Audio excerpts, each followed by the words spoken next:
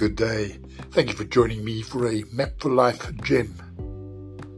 The gem is entitled, You Are Extraordinary.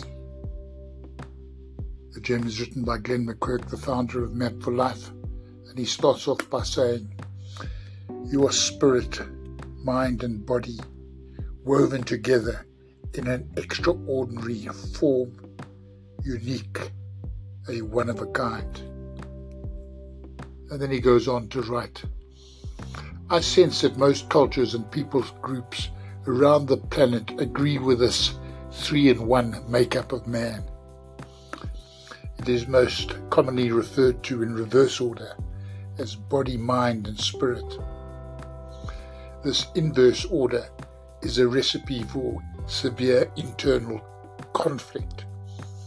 But if corrected, the secret to great leadership, our ability to bring our mind and body under submission to our spirit, is a determining factor in our leadership effectiveness. When our internal order is misaligned, we find ourselves doing things we know we shouldn't do and not doing things we know we should be doing. Our body and mind seem to have demands and interests bent on destruction.